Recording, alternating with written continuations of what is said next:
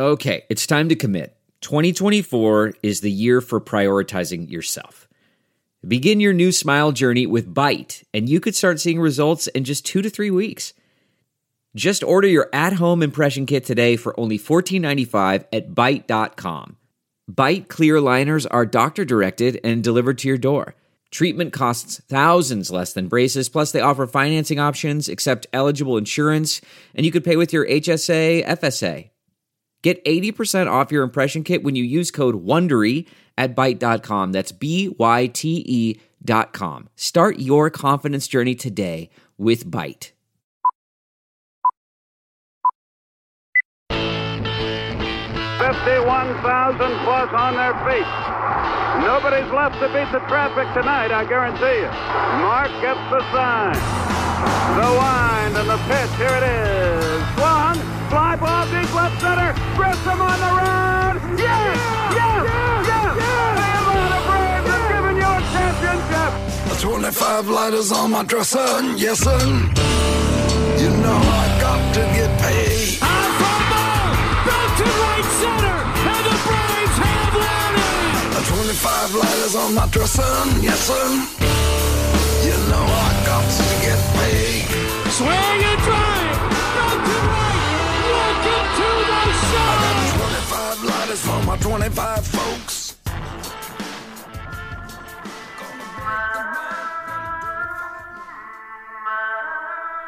Now get ready. This is the Platinum Sombrero Podcast with your hosts, Dylan Short and Adam Doc Herbert.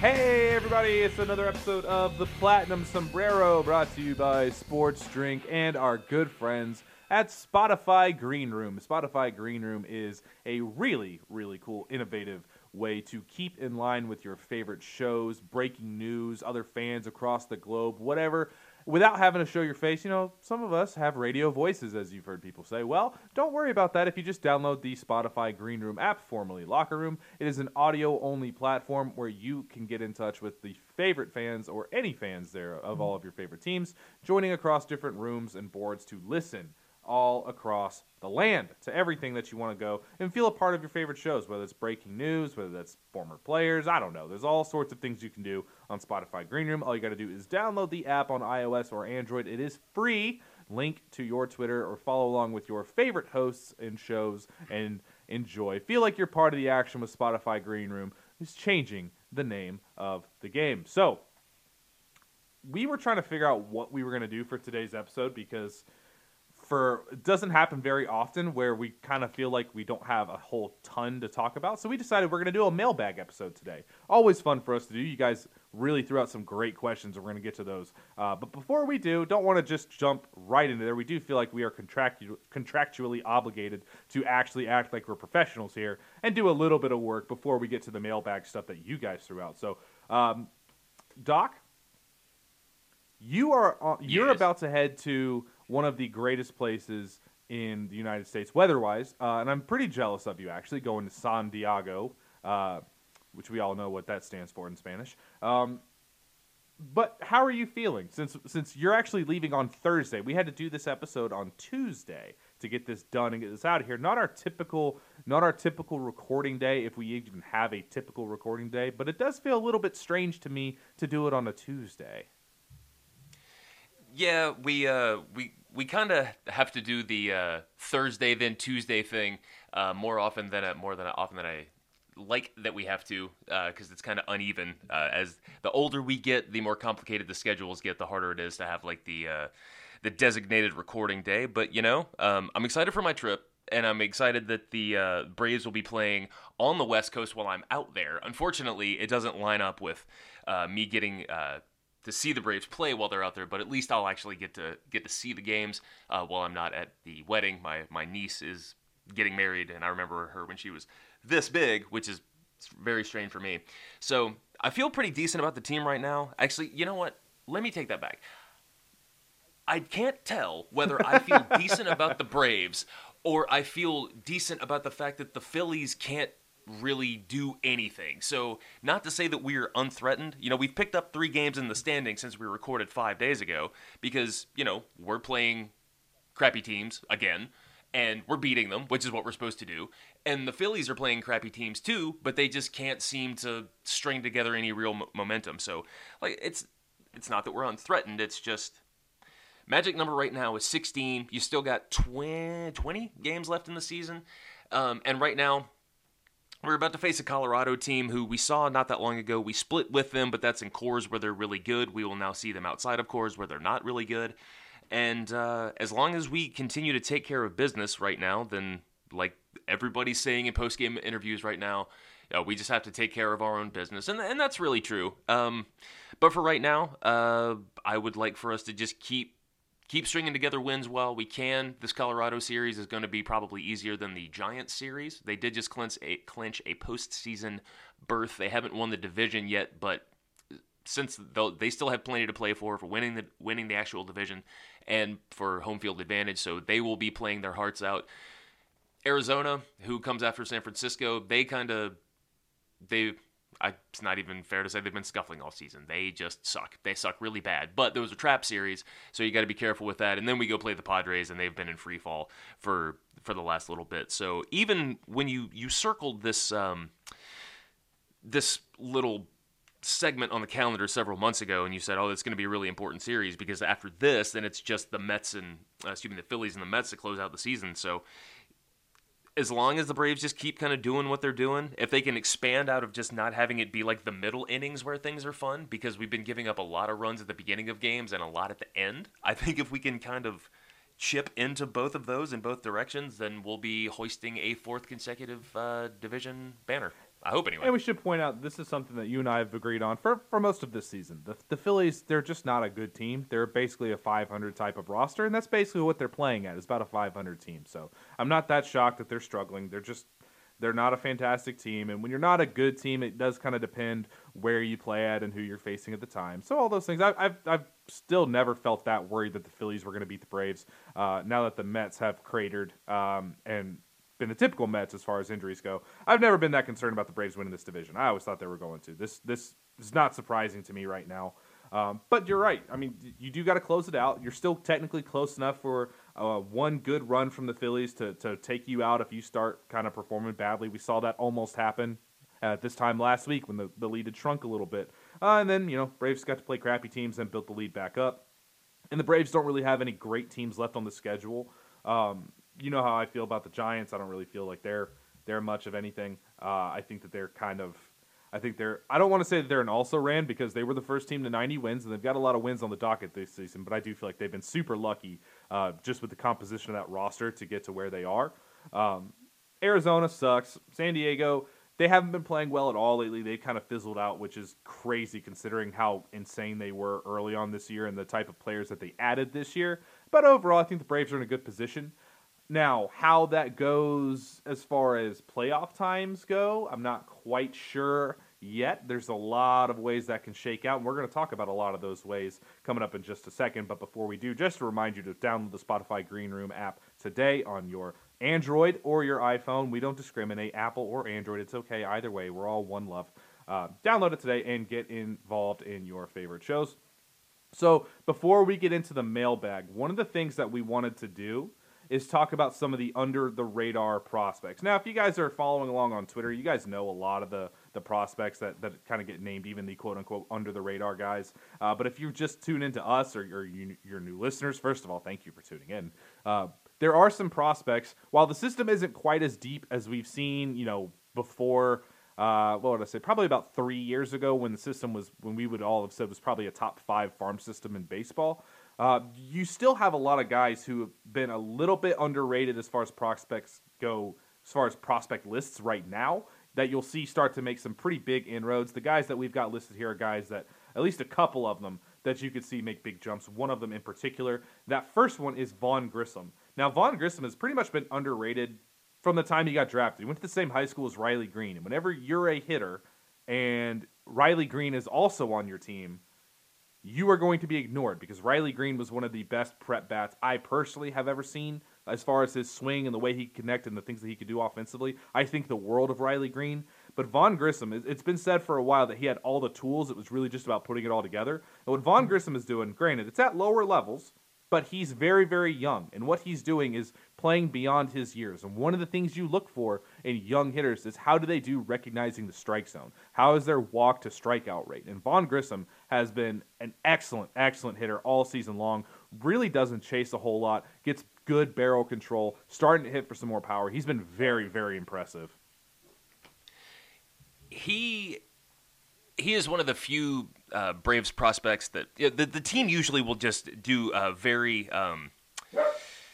They'll just play it station to station with prospects. Generally, you get 1 year in low A, you get 1 year in high A. If the guys that they really like a lot, they will take the time in the development pipeline. And a guy like Grissom, he was an 11th round pick.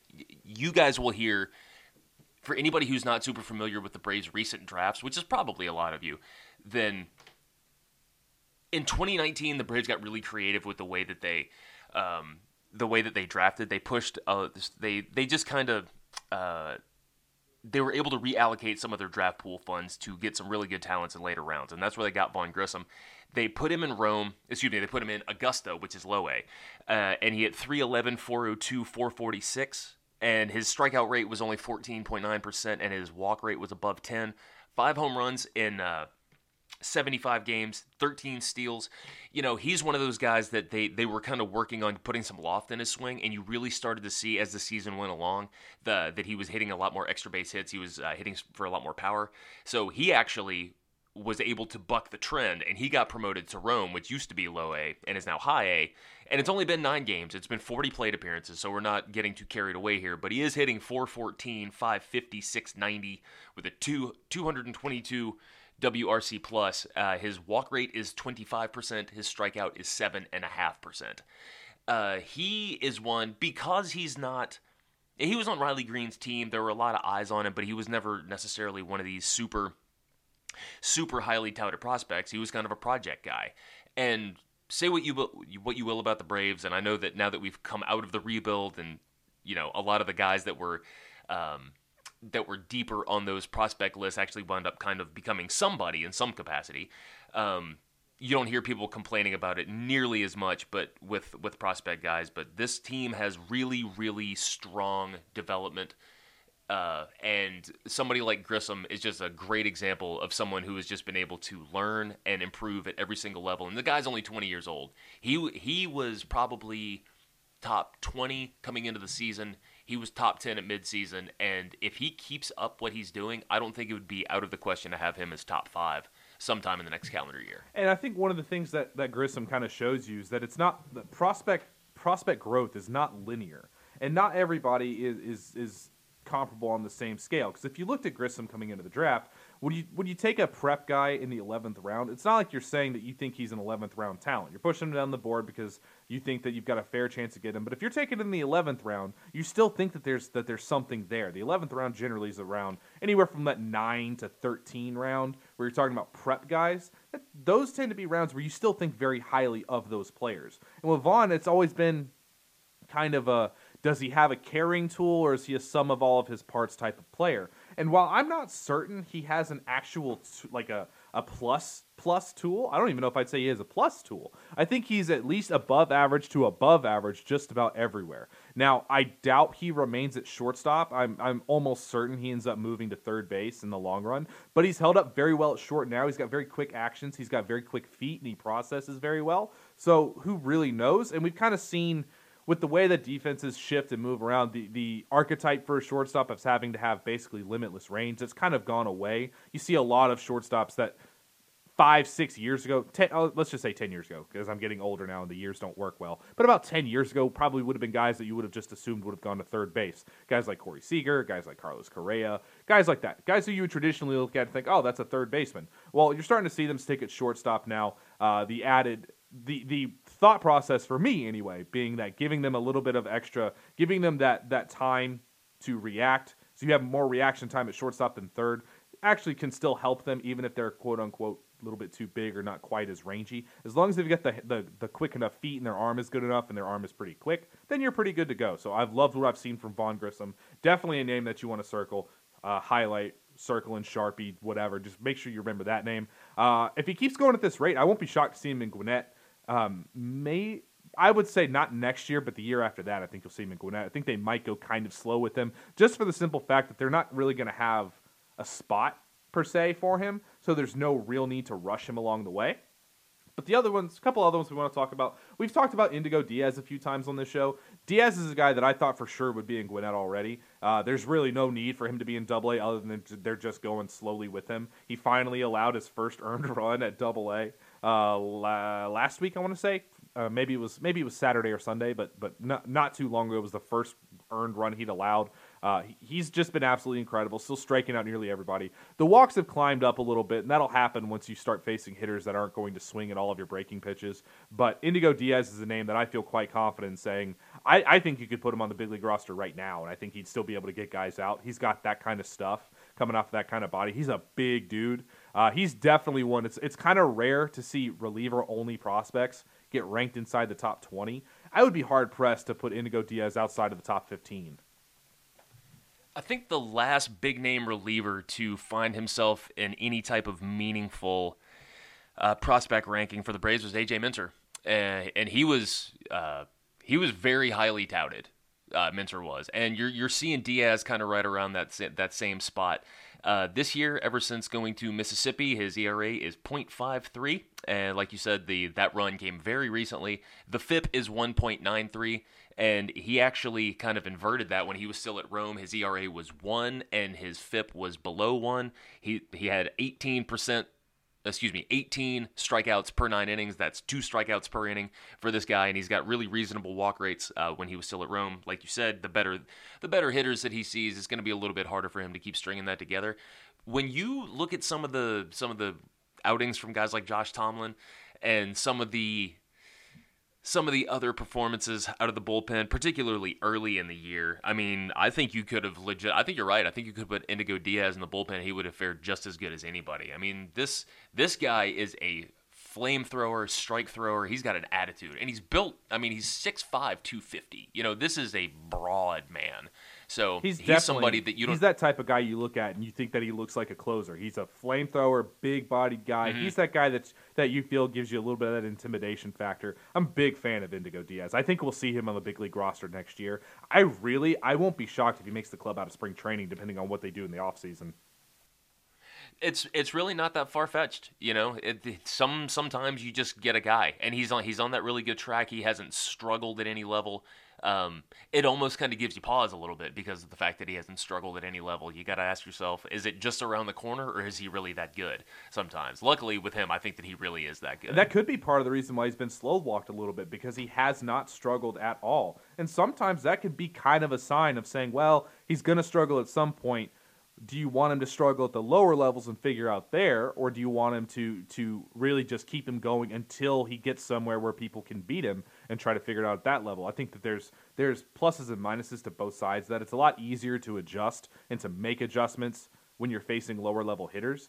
Sometimes you don't really know if those things take until you get up to the upper end, but it's good for a young man's psyche if he's able to adjust very quickly and have instant results on those adjustments, which is why you'll generally see when hitters need to make adjustments, they get sent down. Or if somebody's not playing well, rather than just going right to AAA sometimes they'll even go down a little bit farther than that, or they'll get their, like a lot of these phantom ILs, okay, you're not playing well, so we're just going to say it's your shoulder. You'll see them go, oh, well, he's got we're going to have him for 3 or 4 games in low A or Rome, and we'll move him up progressively when he's ready to move up. It seems like you'll always want to get a guy reps against more inexperienced or less talented players when you're trying to make adjustments, which makes perfect sense. But I think Indigo's a fantastic arm. I think one of those guys that I don't know that he's ever going to get the fanfare until he's at the big league level. And I don't even know if the Braves consider him as to be like a back end of the bullpen guy, or if they think of him as more, that eventual 7th inning type of guy. The Braves are going to have a lot of competition for the back end of the bullpen sort of area when you get a lot of these starters that kind of matriculate to the bullpen. They've got some guys that you look at and think those are real competitions for closer quote-unquote status. Because don't forget about William Woods and what we saw from him, Victor Vodnik, who you and I are both pretty confident is going to be a bullpen guy. There's a few of those guys in the system kind of floating around. A couple other ones. Brooks Wilson. Now, you might not have heard of Brooks Wilson. He doesn't get a lot of fanfare, but he has been excellent all season long. Really, another flamethrower, high strikeout guy. Just got called up to Gwinnett. He's got some pretty awesome hair. He's got the Thor hair going for you, if that does anything for you. But he's another one. Definitely keep your eye on. He's one that if you get a lot of struggles in the bullpen and you're trying to set up your postseason, I don't think you're going to see rookie guys get put onto the postseason roster. But if you are, Brooks Wilson's a guy that I think that you could possibly see for the simple fact of, again, doesn't walk a ton of guys for what he gives you. Really high strikeout guy. Doesn't seem to have problems throwing strikes. I don't think he would be like the first name on the list, but he's another one, kind of like Indigo Diaz, where I think that he could get big league hitters out right now. I don't think he'd be faring much differently at the big league level versus what he's doing in the minor leagues. When you look back at Wilson's stat line over the past couple of years, I mean, we're talking ever since the Braves drafted him. He's just gone out there and dominated. Yeah, like his ERA over the past couple of years is 2.26. The FIP is under 3. The walk rate is under 3 as well. Now, the strikeout rate is 9.68 per 9, which is good, but ever since he came up to Double-A this year, 33 games, 44 innings, 14.93 strikeouts per 9. So he has figured something out, and not only that, but he did it at the level that historically players struggle the most. Like, the biggest step that players have to take is going from AAA to Major League. The second biggest that they have to make is going from High A to Double-A. So the fact that he was able to do that, he's facing much better hitters, and then he is just, like, his walks went up ever so slightly, but his strikeouts doubled. You can endure that. And this is a guy that's got a long track record. His whip with the organization is 1.15. And I don't know what the Braves' situation is going to be financially next year. The fact that they gave Charlie his extension, the fact that they gave d'Arnaud his extension, they're still going to be paying Ozuna. They're going to be, it's looking like they are going to have some money to spend. We'll just put it that way. But how they choose to allocate it, you never know. They could opt just to extend Riley Dansby. They could look to extend Max Fried. They could look to do any number of things. And if they wind up kind of skimping on the bullpen, of every year, it does seem, with the exception of 2020, every year in recent memory, it has seemed like they kind of skirted around developing a really strong bullpen at the beginning of the year. They dealt with it, and then at the trade deadline, they upgrade. I don't know why they have chosen to do it that way, but if they are facing any type of financial troubles, or they have allocated X amount of the payroll to everything but the bullpen, you look at guys like Brooks Wilson, you look at guys like Indigo Diaz and say, this guy can, not only can he plug a hole, but he can do it for $500,000 as opposed to this guy over here who's asking for $11 million. And relievers are fickle beasts anyway. That's why I think you don't see them go out there, with the exception of spending a bunch of money on Will Smith. I think that's why you haven't seen them go out there and shell out big money for relievers, because relievers have some of the highest variable rates in baseball. It can be, one guy can pitch amazing here, can come over here and completely crap the bed. Relievers are a weird breed, man. They are a different type of beast when you're trying to figure out who to pay and who not to pay. So I think that's certainly, that's certainly one reason. Plus, you have all of these starters that you're throwing. A lot of guys are not going to remain starters anyway. They're either going to be traded to other teams or going to have to go into the bullpen out of just a lack of space and a lack of the ability of options to stay in the minors. Like, if let's just throw this out there. If Kyle Muller is not in the starting rotation at 26, 27, they're not going to have him in Gwinnett at 26, 27 when he could be a big part of a bullpen too. He would move to the bullpen, which would bump out somebody else in the bullpen. So if you go out there and you start spending too much, then you start kind of being reticent about moving some of these guys to the pen when you need them there. And I think that's one of the reasons for it. Now, sometimes you'll have the other scenario where Huascar Ynoa, who you all think is going to be in the bullpen, comes out there and all of a sudden he's a starter now. Sometimes you'll have that aspect happen, but that's a lot more rare than the other end.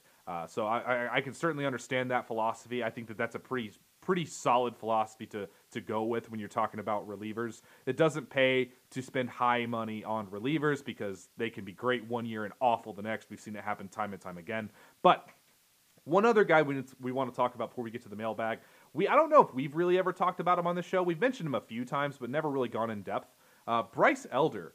And Elder's one of these guys that when the Braves drafted him out of Texas, the thought was, okay, he's a guy that throws strikes, but he doesn't really have much upside. Honestly, it sounded like Nolan Kingham, a guy that's going to go out there and it doesn't really matter who he goes against. He's going to pitch his same game plan, and he's essentially going to give you the same results no matter who he plays. Nothing really super stellar. There's, again, no real carrying tool there. Just goes out there and performs against basically everybody. And we were talking in pre-show, and it reminds us of another person with almost exactly the same name. And that person would be Bryce Wilson. Elder's one of these guys that just kind of goes along there, and he throws a lot of strikes. He challenges hitters. He's got decent stuff. It's not always the best out there, but he tends to do a pretty solid job of mixing in his breaking stuff. I wouldn't say that he's got a plus breaker at all. But again, it's the 50s across the board, 50s to 55s. Has pretty good command, has a nice workman's type of body. He's able to throw a lot of pitches. Doesn't ever really seem like he's throwing supermax effort. Just a guy that you feel confident can throw strikes. And he's another one of these guys that I'm actually kind of wondering now if he started to kind of jump a lot of these other pitchers on the roster. And maybe he's kind of jumped in front of some of these more higher upside guys. I don't know if I'd say he's jumped in front more than I would say the Braves are confident that he can move quickly because maybe he doesn't have the same type of oomph behind him as, say, like Jared Schuster even, or Spencer Strider, or anybody like that. You just know that Bryce is going to be able to handle wherever you throw him. And that's very, very reminiscent of Bryce Wilson, who had almost the same exact type of rise through the system with other more high upside pitchers behind him.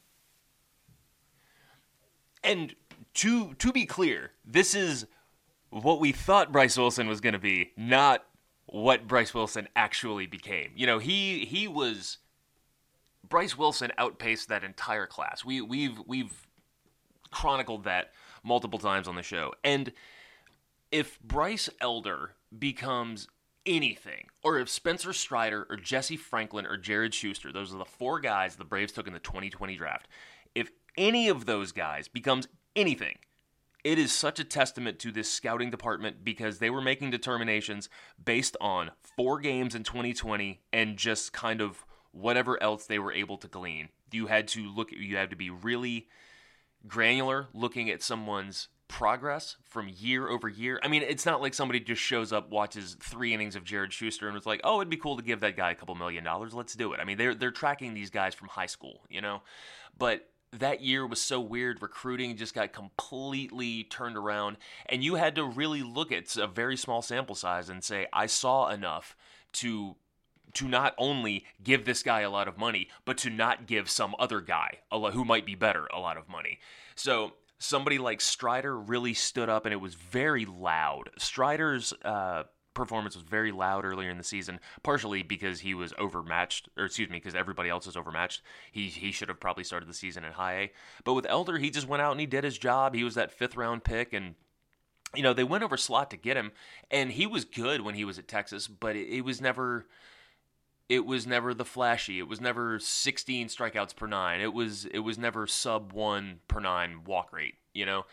He's just somebody that no matter what, he shows up, he does the job. He's going to give you a quality start every single time. It will be exactly 6 innings and 3 runs every single time, but he'll strike out 9. He won't walk anybody. He'll keep you in the game every time. So somebody like Elder, you know, there's a bajillion pitchers in this system, and a lot of them are really good. But he just keeps ascending, and I figured that he would wind up in Gwinnett to end the season. But I wasn't expecting him to get there as fast as he did, and I wasn't expecting him to just come out and perform the way he has. I mean, he's performed really, really well. So, same thing. You see some of these guys that could it work in the bullpen? Could it work as a starter? Sometimes you bring somebody up and you put him in the bullpen and you see what happens. Somebody like Elder, I mean, he's on the fast track. We'll see what the rotation looks like next year. It's too early to go throwing around, you know, he's going to be a contender for the rotation or whatever. But, I mean, you will see him in a Braves uniform in some capacity. It might not be in a full-time role. He might just come up, pitch an inning, and go back down to Gwinnett for a while. But very, very interesting pick, Bryce Elder. And I love the fact that he just shows up and does his job. No flash, all substance. I do think it is fair to ask about whether he's going to have the same type of issues that Bryce Wilson faced once he got to the big league level. I think we'll see. I think we'll know that answer relatively quickly. I think he's a guy that you feel confident if you just need a spot start here or there, you got to feel pretty confident that Elder's going to at least come in and throw strikes. He might get hit around a little bit. That's always a possibility. But he's not a guy that's going to give undue damage. He's not going to hurt himself too much, as we like to hear people say. So I big ups for Bryce Elder. I did not expect him to move this quickly or to move ahead of Spencer Strider. Strider has struggled a little bit at times with the command in Double-A. Again, not that shocking. It would have been shocking if he didn't face some sort of struggles at some point. If he just kept going out and striking out 20 per 9, that would have been more shocking than if he didn't struggle at all. So big ups to Bryce Elder. He's had a fantastic debut, along with some of the other draft picks. Ryan Cusick has been very good this year, too. We could have included him on this list.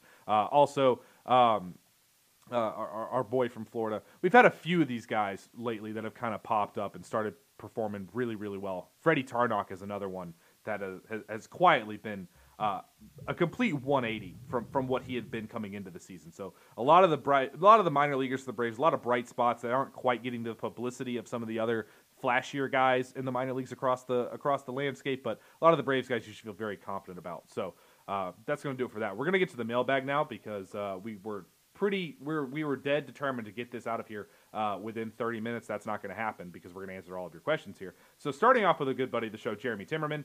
If you could only add one player from this year's free agent class who is not a 2021 Brave, who would it be? I think I know what your answer is going to be. If it's who you and I have spoken about recently, then I'm not going to steal that answer. I'm going to say Robbie Ray. Just because, I mean, Ray looked like somebody that was on the verge of unlocking something for years when he was with Arizona. And then 2020 happened, and he was god-awful. He was so terrible. And then he went to Toronto, and now he's, like, in contention for Cy Young. You know, he's done a full 180. He's really cleaned up the walks a lot, especially from 2020. But even in his pre-2020 days, he still would walk too many guys. He has just really figured something out. Toronto had him this year for 1 year and $8 million. He will not be that cheap next year, but because of the rotation questions, yeah, the Braves are almost to the point where they're going to have to kind of imitate the Dodgers a little bit. They got Charlie. They're going to have Max. They're going to have Waskar. We'll see about Ian. Just not to say that I think that anything's going to happen with him, but he was able to strike some guys out the other day, and that's actually notable. That's right now. very notable. So, I was getting very nervous. Yeah, me too. So having a guy like Ray in there, once again, you're making everybody earn it. And look, I love Touki Toussaint. I love him, but I just don't know if he's got it to make in the rotation. I really, really was inspired by what I saw from Kyle Muller, but you just don't know. You've seen a bunch of really good prospects come up and be okay, but then only be okay. We were literally just talking about Bryce Wilson, so really good example. So for me, go and get somebody, a pitcher like Robbie Ray. So now I have to know, Dylan, who's yours? Is it who I think? I know you're probably thinking I'm going to say Noah Syndergaard, and that's a very that's a very good one, and I think that the Braves should definitely target Noah Syndergaard. But I think if you're telling me if I could pick any free agent to have, I think I might go Marcus Semien. You know, I debated Semien or somebody like Correa, but then you look at what this infield is doing, and we do have a question about Dansby on here. So, you know, if you feel comfortable doing a little shakeup on a historic infield, then, you know, Semien or Correa would be a really good one. Now, let me at least give my now, this isn't just because I'm saying, they should just get rid of Dansby. Of course It's not. also because Marcus Semien is like, I think he's third among all position players in F4 over the last 3 seasons. 2019, he posted a 7.6 F4. Last year was 1.2 in a shortened season. Not a great season for him, offensively speaking, 92 WRC+. But aside from that, he's had that sandwich between 138 and this season at 135 WRC+, good for 6.2 F4. He's actually played good defense this year, too, according to Fangraphs. Now, you can take OAA and you can shove it where the sun don't shine. OAA is awful when you're looking at the amount that people are shifting right now. It's been all over the board all year. But he's a guy with just huge power, and if you think that the power is a product of Toronto, he dropped 33 bombs playing in Oakland. That is a hard place to hit for power if your name is not Matt Olson and everything you hit is meant to go 500 feet. Semien is not that guy. He's not even listed at 200 pounds. He's just gone out there and done a very good job. Now, he's not going to be cheap. I know he's a little bit older. He's going to be 31. But he is a guy that's just gone out there and just dominated 2 out of the last 3 years. And you can play him all over the infield. He gives you big-time power. He's got double-digit steals.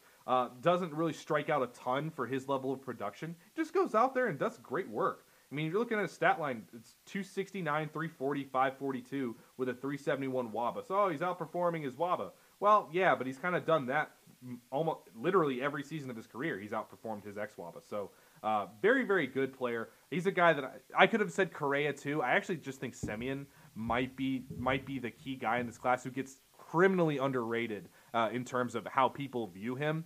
Like I said, I believe I saw that it's either number 1 or number 3 in F4 over the past 3 seasons. I think it's number 3, but just been phenomenal the last 3 years. And our good buddy Dren asks this question: what will the 2022 outfield be when Ronald Acuna is back, as he tweets from atop his unicycle? First of all, that's impressive in and of itself to be able to tweet while on your unicycle, so congrats there. I sincerely hope he has a handlebar. I sincerely hope he has one of those swashbuckler-type mustaches while he's on the unicycle. You almost have to have it, that old-school strongman-type curled-up mustache. Dren, you are the most individual, unique person. And I would also like to say, before we address the outfield question,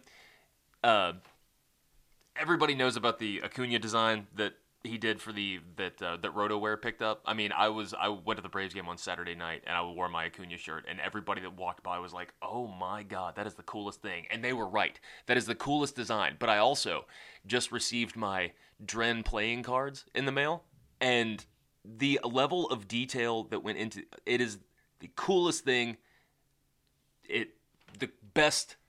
The best merchandise creator in Braves country. I'm saying it.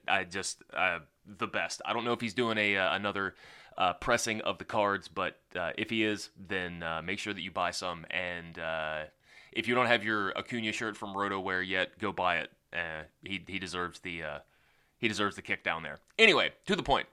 So I found it interesting that neither of us chose an outfielder for the Braves for 2022, and I think that when you look at whoever's on the team now, I mean, I think there's a really good possibility Duvall comes back.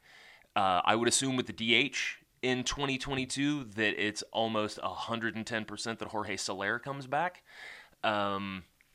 So, for me, Ronald Acuna, when he gets back, which I think is going to be like June, because I do not think there's even part of them that is going to pretend they're going to rush this. I think it's going to be Duvall,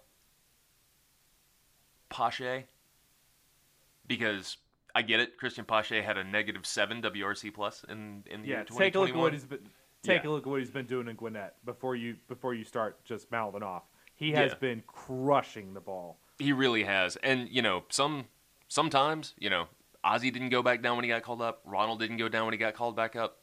Mike Trout got sent back down after he got called back up. So sometimes, and let's be real honest, if the Braves had anybody to play second, Ozzie would have got sent back down at points too, because Ozzie struggled for a bit when he got called up. Ozzie did not come up and instantly become this Ozzie Albies. Right. It wasn't until 2018 that he really kind of stepped into that. That was when he proved that the power stuff wasn't just a mirage. But okay, so I'm looking at Acuna, Pache, Duvall when. After Ronald gets back. But before that, I don't know. I don't see them bringing Jock back, partially because I don't think Jock is really pleased with the way he's being used. Yep.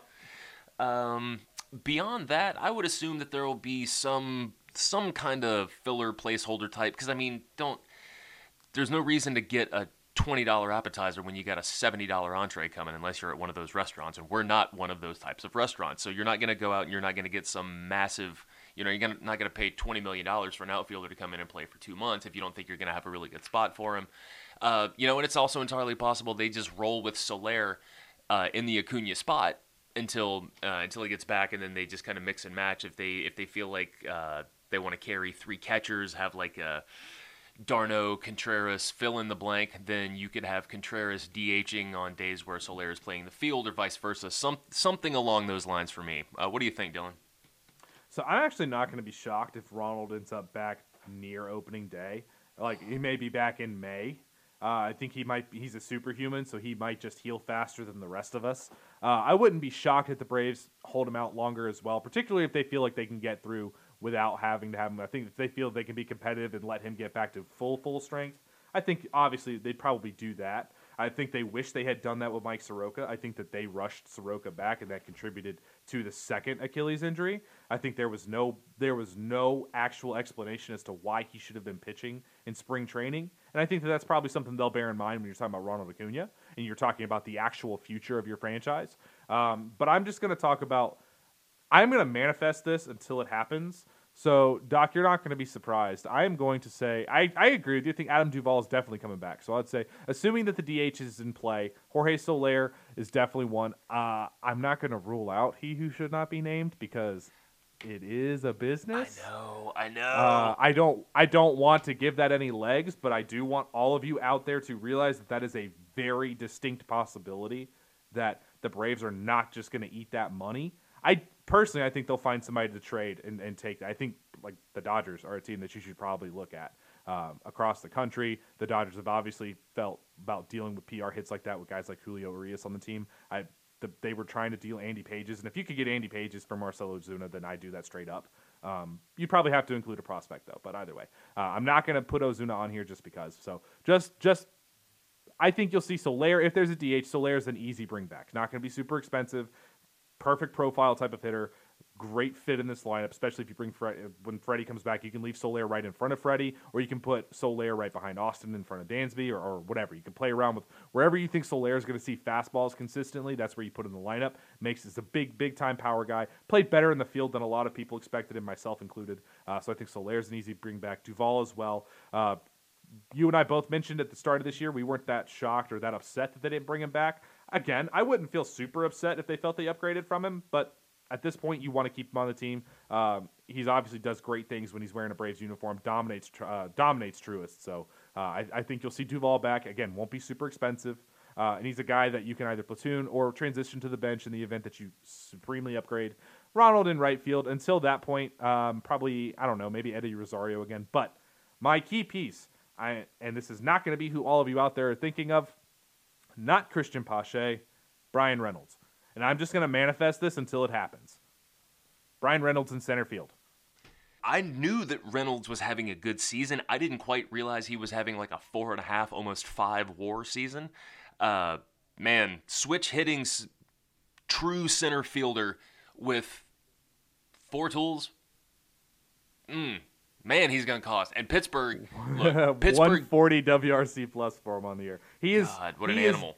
For all intents and purposes, he's got a 300, 400, 500 season going. Right. I mean, that's the type of line you expect out of Freddie every year. And to have somebody that's out there that, I mean, look, Pittsburgh's awful. And I understand why they wouldn't want to trade him. But it's what have the Royals gained by not trading Whit Merrifield? You know? Think of it this way. Here's what I'm thinking of. He's doing this with literally nobody else in that lineup. Nobody. They don't even have Josh Bell anymore. Yeah. Imagine him here. You can put him in between Ronald and Freddie. That's when you were just talking about like where do you put Soler in the lineup? I was just like thinking, oh my God, can you imagine adding Acuna back into this and now adding Reynolds on top of that? I mean, goodness gracious, that's ferocious. You want to talk about going swing for swing with the Dodgers? It's a good way to do it, and because of the high level depth that we have now, you have multiple high level outfielders. You have multiple high level outfielders, pitchers, a couple catchers. Yeah, I don't know. Just 3 of the most important pieces in baseball. I don't know. Oh man, we got this guy Bryce Elder and we got this guy Brooks Wilson. They just got to AAA. Man, they're gonna be stars. You want them? Hey, you've seen Christian Pache hose your guys out the plate because you guys keep challenging him in AAA. So I don't know. Yeah, I mean, it would cost. It would be serious, but, like you said, there's a lot of accolades you could assign to Brian Reynolds, and, and he kind of deserves all of them, so. Like Marcus Semien, one of the most underrated players in baseball right now. Yeah, I mean, and Semien is going to get paid, but it's more because of the on-field performance than it is just being the name. You know what I mean? Some guys get paid just because they're the name, and some guys don't get paid because they go out and they perform, but they just don't get the recognition.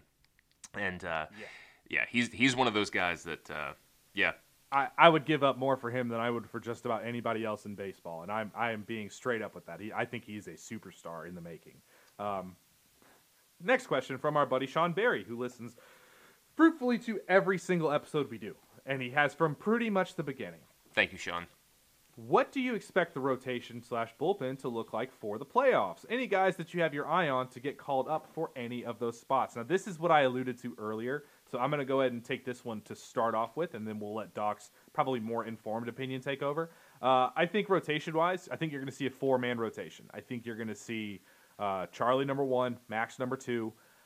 I think you'll probably see Huascar number 3 and Ian number 4. Now, you could kind of, depending on how they finish out the season, you could flip-flop Ian and Huascar. But I think if you're going by how the team feels about them right now, I think Huascar's in that 3rd spot. And I think Ian would be 4th because you don't want to bring him out of the pen. And if you say that you can run with 4 starters, remember, it's going to be off days in between the games. It's going to be a traditional playoff. So technically, you could get by with a 3-man rotation. I don't think that's out of the realm of possibility. So I actually think they could run matchups depending on whichever series they're in. With that 3rd spot in the rotation. Ultimately, I think you'll see them settle on 4, and they'll keep the possibility open.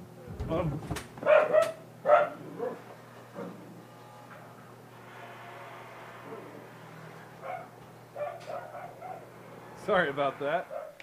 All good. While Dylan is getting the rest of his life together, let me go ahead and jump in there.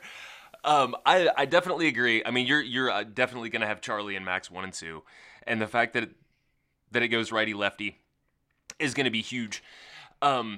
Me personally, I do go Huascar at 3 and Anderson at 4, but I will say this: I think that the next couple of weeks are as important for Ian Anderson as they are for anybody on this team, because for somebody like Ian, I've said it a bunch of times on the show and in person, if Ian Anderson could figure out how to pitch in the 1st inning, he would be a Hall of Famer. Every game he comes out and he struggles in the 1st inning. And the other day, when the start against Miami, he got 2 outs on 5 pitches, and I was like, oh my God, he finally figured out how to do it. And then he threw 22 pitches to get that final out and allowed 2 runs.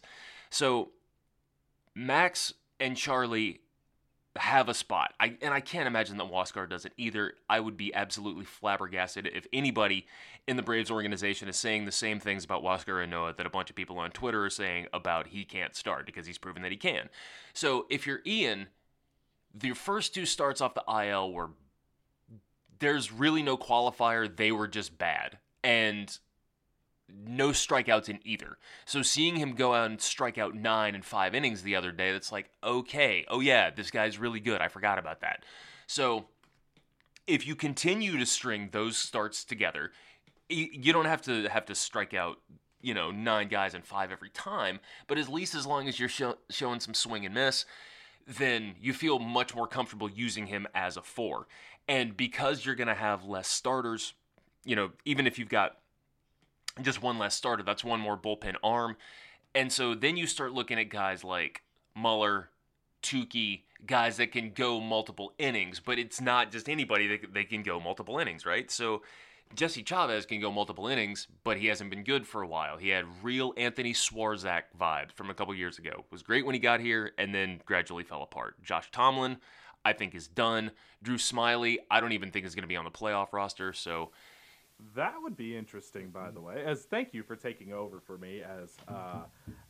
As wont to do, we talked a little bit too long today, as you guys maybe Doc cut this out of the episode, but my wife did come home in the middle of us recording, so I had to jump up. Oh, I'm leaving this whole thing in. This whole thing's in. That was I didn't know what happened, but I could tell it was bad. Oh man, you should have seen how fast I jumped out of this chair to go grab the dog before running out the garage door there. But I was listening to you, and I agree. I think if Ian comes out there and he does what we've seen him be capable of doing, then I think that you're in a perfect position for the Braves. I think that being able to say, well, we're only going to roll with 3 because we have off days, and we want to make sure that we have guys who can come in late. And you're right about a lot of the other guys in the pen. Tomlin is done. Chavez is probably turned back into a pumpkin by this point. I think Smiley will probably be on the roster, but I think he'll be in the Tomlin role. He'll be in the, oh crap, something bad happened, here we go. But you talk about Tukey's going to move to the bullpen too. So there's going to be, I think that the Braves are going to have a very, very deep pitching setup for the postseason. Now, I don't know that I would say they're going to have the best pitching setup, obviously, because you're going to have, the Dodgers who can throw out Clayton Kershaw and Max Scherzer and Walker Buehler and any combination thereof. You're going to have a few other rotations out there that are pretty just insane. But the Braves are going to be one that can definitely compete with anybody. And you'll feel a lot better about the bullpen knowing that you can really just start solidifying to using your best guys. This is one of those, you and I talk about piggybacks all the time. We have for the 3 years that we've been running this show. Again, I'm going to say that piggybacking in this postseason could be something very, very good. If you have one of these younger starters, Huascar, Ian, and they don't look like they've necessarily got it, even if they're pitching kind of well, you don't have to be that worried about pulling them and putting somebody else in because you're going to have a Tukey available or an Ian available if you decide to use him and you need a win that day, or Huascar, however it shakes out, Kyle Muller as well. You're going to have a lot of these guys that you're going to be able to kind of swap in and swap out. So I think the Braves in this postseason are looking very well for the bullpen. I don't think that you're going to see – I think you'll see Kyle Muller get brought up and put back on it, but that's really the only addition I think you'll see. Maybe Kyle Wright too, maybe. If you look at replacing – if you replace Tomlin, because, I mean, he's already been replaced, but he's not coming back. So you replace Chavez. I think Chavez and Muller will be the swap out there. I think you could play around with it. I think you could see – I don't know if they would trust Muller or trust Kyle Wright in that situation, but he certainly pitched well enough at Gwinnett to where I'd feel more comfortable just based on what we've seen from Gwinnett or just from talking about somebody earning the privilege. I think you could certainly make a case for Kyle Wright. The Braves are going to have some tough decisions on their hands for their playoff roster, and that's kind of all you can ask for. It's a far cry from what we've been at in years past where you're trying to figure out, okay, who's the guy that we can add? Is he really going to add anything, or is it just putting a guy in here for the sake of putting a guy on here? Now you're going to have to actually make tough decisions, so I feel pretty good about that. Two more questions before we end the show today from Brian Kreutz, or Kreutz. If you were AA and handing out extensions, what would your deals, years plus money, for Freeman, Fried, Swanson, and Riley be? Freddie, it's so hard to predict actual money that it's darn near impossible, so it's really just for funsies. For Freddie, I'm going to say 5 years, and I think I'm going to say 5 years and $130 million. I think that Freddie has shown that he's still Freddie Freeman. Started off super slow this year. He's scuffled a little bit lately, but he's Freddie Freeman. He is the franchise. The Braves are going to have money to deal this year, and I actually think Freddie might be one of the last big deals they get done because I've kind of had this theory in my head that Alex is going to bring everybody else back and leave Freddie for last. We talked about it last week, knowing that Liberty's not going to let Freddie walk. So I think 5 and 130, maybe 6 and 130, somewhere around that range for Freddie Freeman. Fried, I think it would probably be a good idea for them to extend Fried. I don't know that they're going to want to do all of those extensions in one off season. I think Austin they're going to let ride one more year before extending, unless he's willing to take one of those Acuna deals, one of those Acuna Ozzie deals where they just buy out his arbitration early. I don't know if Austin's going to go that route. He might. He seems like the kind of dude that might do that. Dansby, I'm still not sure about. Dansby has been, let me say this first, has been very, very good this year as far as now he's gone back to kind of being his normal self where he's been crazy. He's had tons of ups and downs. It's just been kind of crazy how high the ups have been and how low the lows have been. He's kind of in a down stretch now. Hopefully he times it right to get him that hot stretch right before the playoffs start. You could see them back. I think if he's willing to go for like 8 to 10 million a year, I think that's possible. I don't know what they'll do. There's a lot of shortstops in the market this year, so that one's definitely going to be kind of trickier. They'll definitely talk to him about it. Let me say that. I'm sure they will broach the subject with him. I'm just not quite certain what it would cost for Dansby to get that extension. I don't know if he's going to be thinking that he's more in the 15 to 18 million a year or $1 million a year range. If he's in that range, I don't think you see him come back. If it's like 13-ish, which I still think is a little bit of a stretch, but if you say like 9 to 13, I think he gets extended. But if you're saying that he wants to go 15 or above, I think that might be a point where maybe they take a crack at some of the other shortstops first. So I'm going to work backwards here in tandem for, we did get that question from Brian. We also had the one from longtime listener, TPS loyalist Jacob Suttles, who tweeted, what do the Braves do with Dansby while stirring the pot? Much like Dren sitting atop his unicycle. So with Dansby, man, a couple weeks ago when we had the trade deadline episode, I was like, you know what?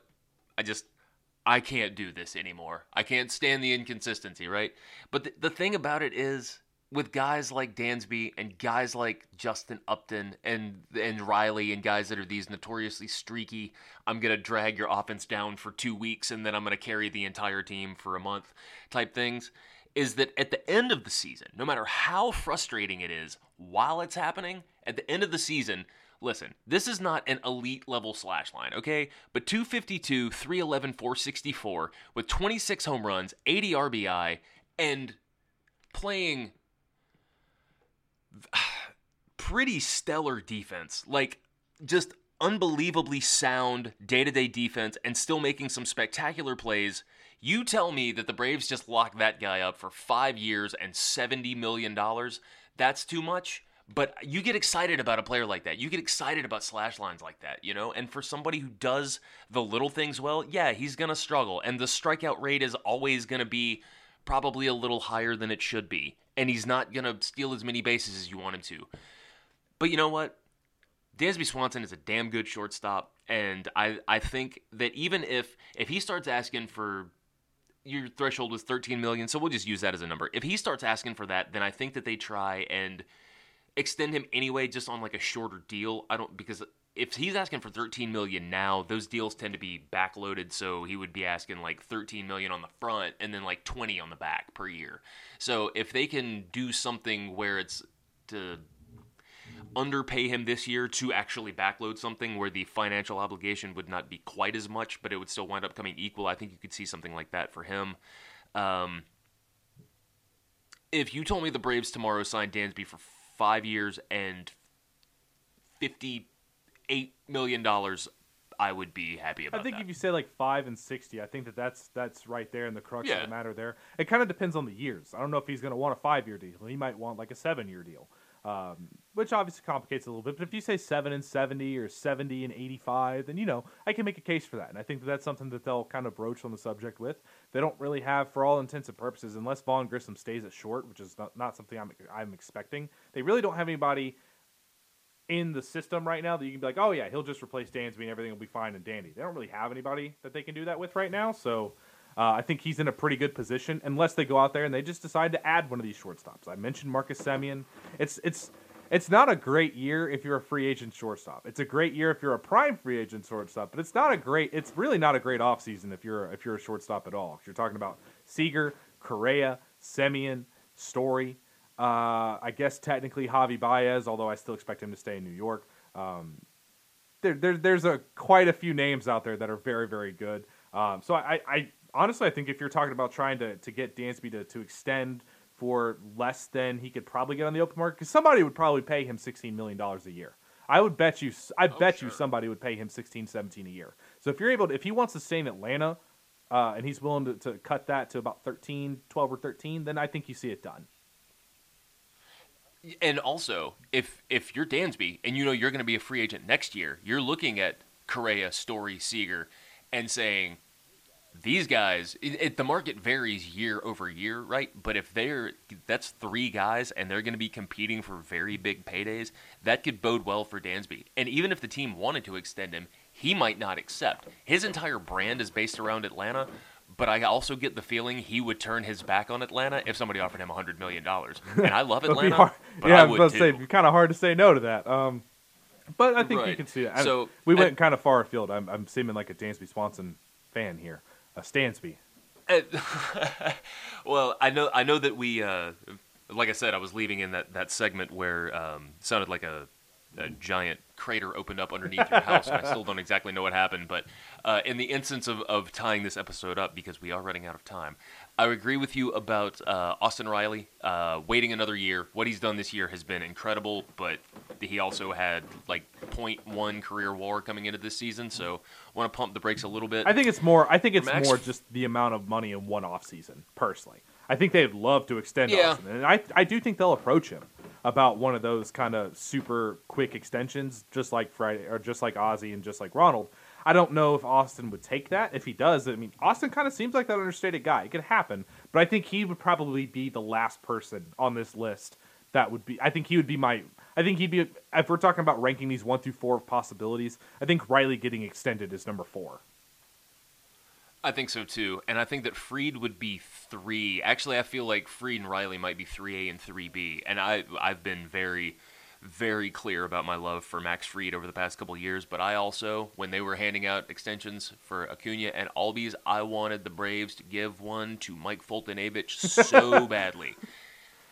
So, pitchers are just different, man, and, Max has held up much better than I actually thought he would when we got him from San Diego. But, pitchers are different. Pitchers age differently. Pitchers have wear and tear differently. So, even for as much as Max does well, I mean, I suppose now would be as good of a time to extend him as any, just because he is, if you're going to do it, just because he has shown the track record over the past couple years of somebody that really, really deserves it. And you have some time to do it, but I think that he's the least likely, and the most likely being Freddie Freeman, who, for me, the last deal he signed was 8 years and $135 million. I would give him 5 years and $135 million yesterday.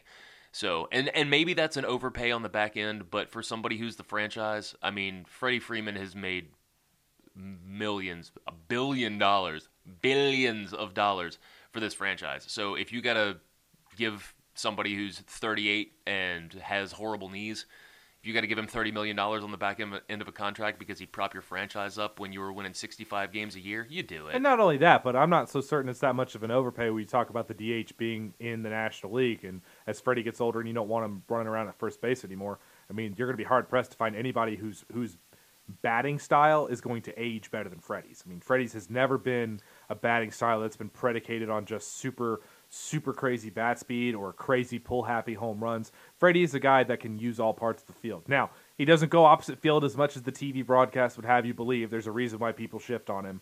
But he does have that capability. He has that kind of classic inside-out swing that he employs a fair bit. So I think that's a good call. I think even if you have to go over what you're comfortable for, you owe it to Freddie. Freddie wants to be here, and Freddie is Atlanta. That's basically what it is. It's going to be Ronald Acuna's team. It is Freddie Freeman's team for now. And our last question was from our buddy Jacob Suttle, so I really just wanted to mention it on the show. But that was his question had to do with Dansby as well, so that tied in. We had enough of a Dansby talk there. I'm going to be sick. I'm going to have to go rinse my mouth out after all those platitudes for Dansby Swanson. But yeah. I think that this could be a very eventful offseason. We'll kind of see how it goes. There's a lot of different ways the Braves could approach this. There's a lot of different players. There's a lot of high minor league depth right now that are going to be challenging for spots too. So it'll be interesting to see how all of those shape out. I still have no concerns. I know Freddie's going to be back. I have no concerns about that. I do think Max, when you bring up Max, the thing about Max is I'm not quite sure how personality-wise, how he is, because he's so quiet and so off the grid. He doesn't really speak. He doesn't really tweet or anything like that. He doesn't talk about the future or anything like that. He just kind of goes about and does his thing. He just goes out and pitches every 5 days. And I do believe he's a pretty strong leader for that rotation on that team in general. But I don't know if he's a guy that would want to sign an extension early and leave money on the table. He's a very, very smart young man. He's a guy that you could see kind of play that game a little bit. He's a guy, somebody's going to break him off. And pitchers, particularly lefty starters that are top-end lefty starters like Max Fried is, that's a hard market to compete in. Everybody wants one of those. So as much as I love Max Fried, and don't disguise it, don't let the fact that I've been all Huascar Ynoa this year overshadow the fact that I am still the Max Fried guy. But Max is kind of the one guy out of this entire young pitching circuit that I would not be shocked if he gets priced out of what Atlanta is going to pay for him. I've had that thought. Same thing as the Zach Wheeler. Same thing as the Zach Wheeler, only from the left-hand side. Yeah, and lefties, you see somebody like Patrick Corbin, whose track record was not nearly enough to get a $144 million contract. Max Fried has a better track record than Patrick Corbin had. So if I'm Perry Manazian, ding. People always want to talk about Freddie's going to go play for the Angels. Freddie's from California. Max Fried, also from Southern California. He was going to go to UCLA.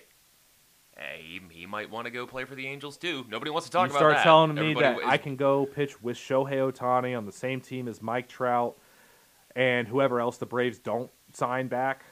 that's a very, very strong case right there for Max Fried. I think it's a stronger case for Max Fried going to LA than for Freddie. But I know we don't like to leave on a sour doom and gloom note, so the Braves are going to go out there and win tonight. What happened? What happened? We just spent the last 20 minutes and you were praising Dansby Swanson and talking about Max Fried leaving in free agency. Whatever happened? The planets have misaligned and the universe is ending. The simulation is coming to a halt already. We have been in the simulation. I'm breaking the matrix. I've red-pilled, however you want to say it. But yeah, we've kind of reached that end portion of the show. I feel like the Braves are going to go out there and do very good against the Rockies, who are horrible away from Coors. I'm expecting a big-time series from the pitching staff. I'd like to see the pitching staff kind of string together 5 or 6 good innings in a row without having that bad first inning. I think overall, though, I'm not too worried. Braves are kind of getting right into the swing of things. I want to see Freddie get hot again. I want to see Austin start getting hot again. I want to see Ozzie continue to get hot again and go into the postseason fully healthy. I'd also, the final thing for me today, I want to see a lot of these guys start getting some rest. Start rotating guys in and out. We saw Ozzie get a day off. We saw Dansby get a day off. I'd like to see you start giving guys days here and there to make sure they're as fresh as possible for the postseason. Same. You saw that the other day with Dansby getting the day off, and once the Braves were kind of in a unique position because if they were able to lock down the division, they're not playing for home field advantage. They already know who they're going to play. They don't have to worry if once they clinch the division, they could just roll out backups. You know what I mean? So if the Braves make it into the playoffs, they will be playing the Brewers. So you need to be well rested. You only added one position player when you went into September, but he's versatile and can bounce around. You still have Adrianza. You know, you can do a couple things there. So yeah, I kind of want to see some guys get some rest too. But I am longing for the days like an hour and 15 minutes ago where we said, man, we really don't have that much to talk about today. Right. Turns out we did have a lot more to talk about. Thank you to everybody, by the way, Man. who sent in questions for the mailbag. We always love doing these episodes. Hopefully you guys enjoyed it too. It's a little bit of a long episode for us. Longest one we've done in quite a while. Filled with fun and frivolity and sounding like the earth was shattering in my home here. So thank you guys for tuning in and sticking with us through it all. We'll be back again next week. I don't know what time, what day, but we will be back next week right here on the Platinum Sombrero.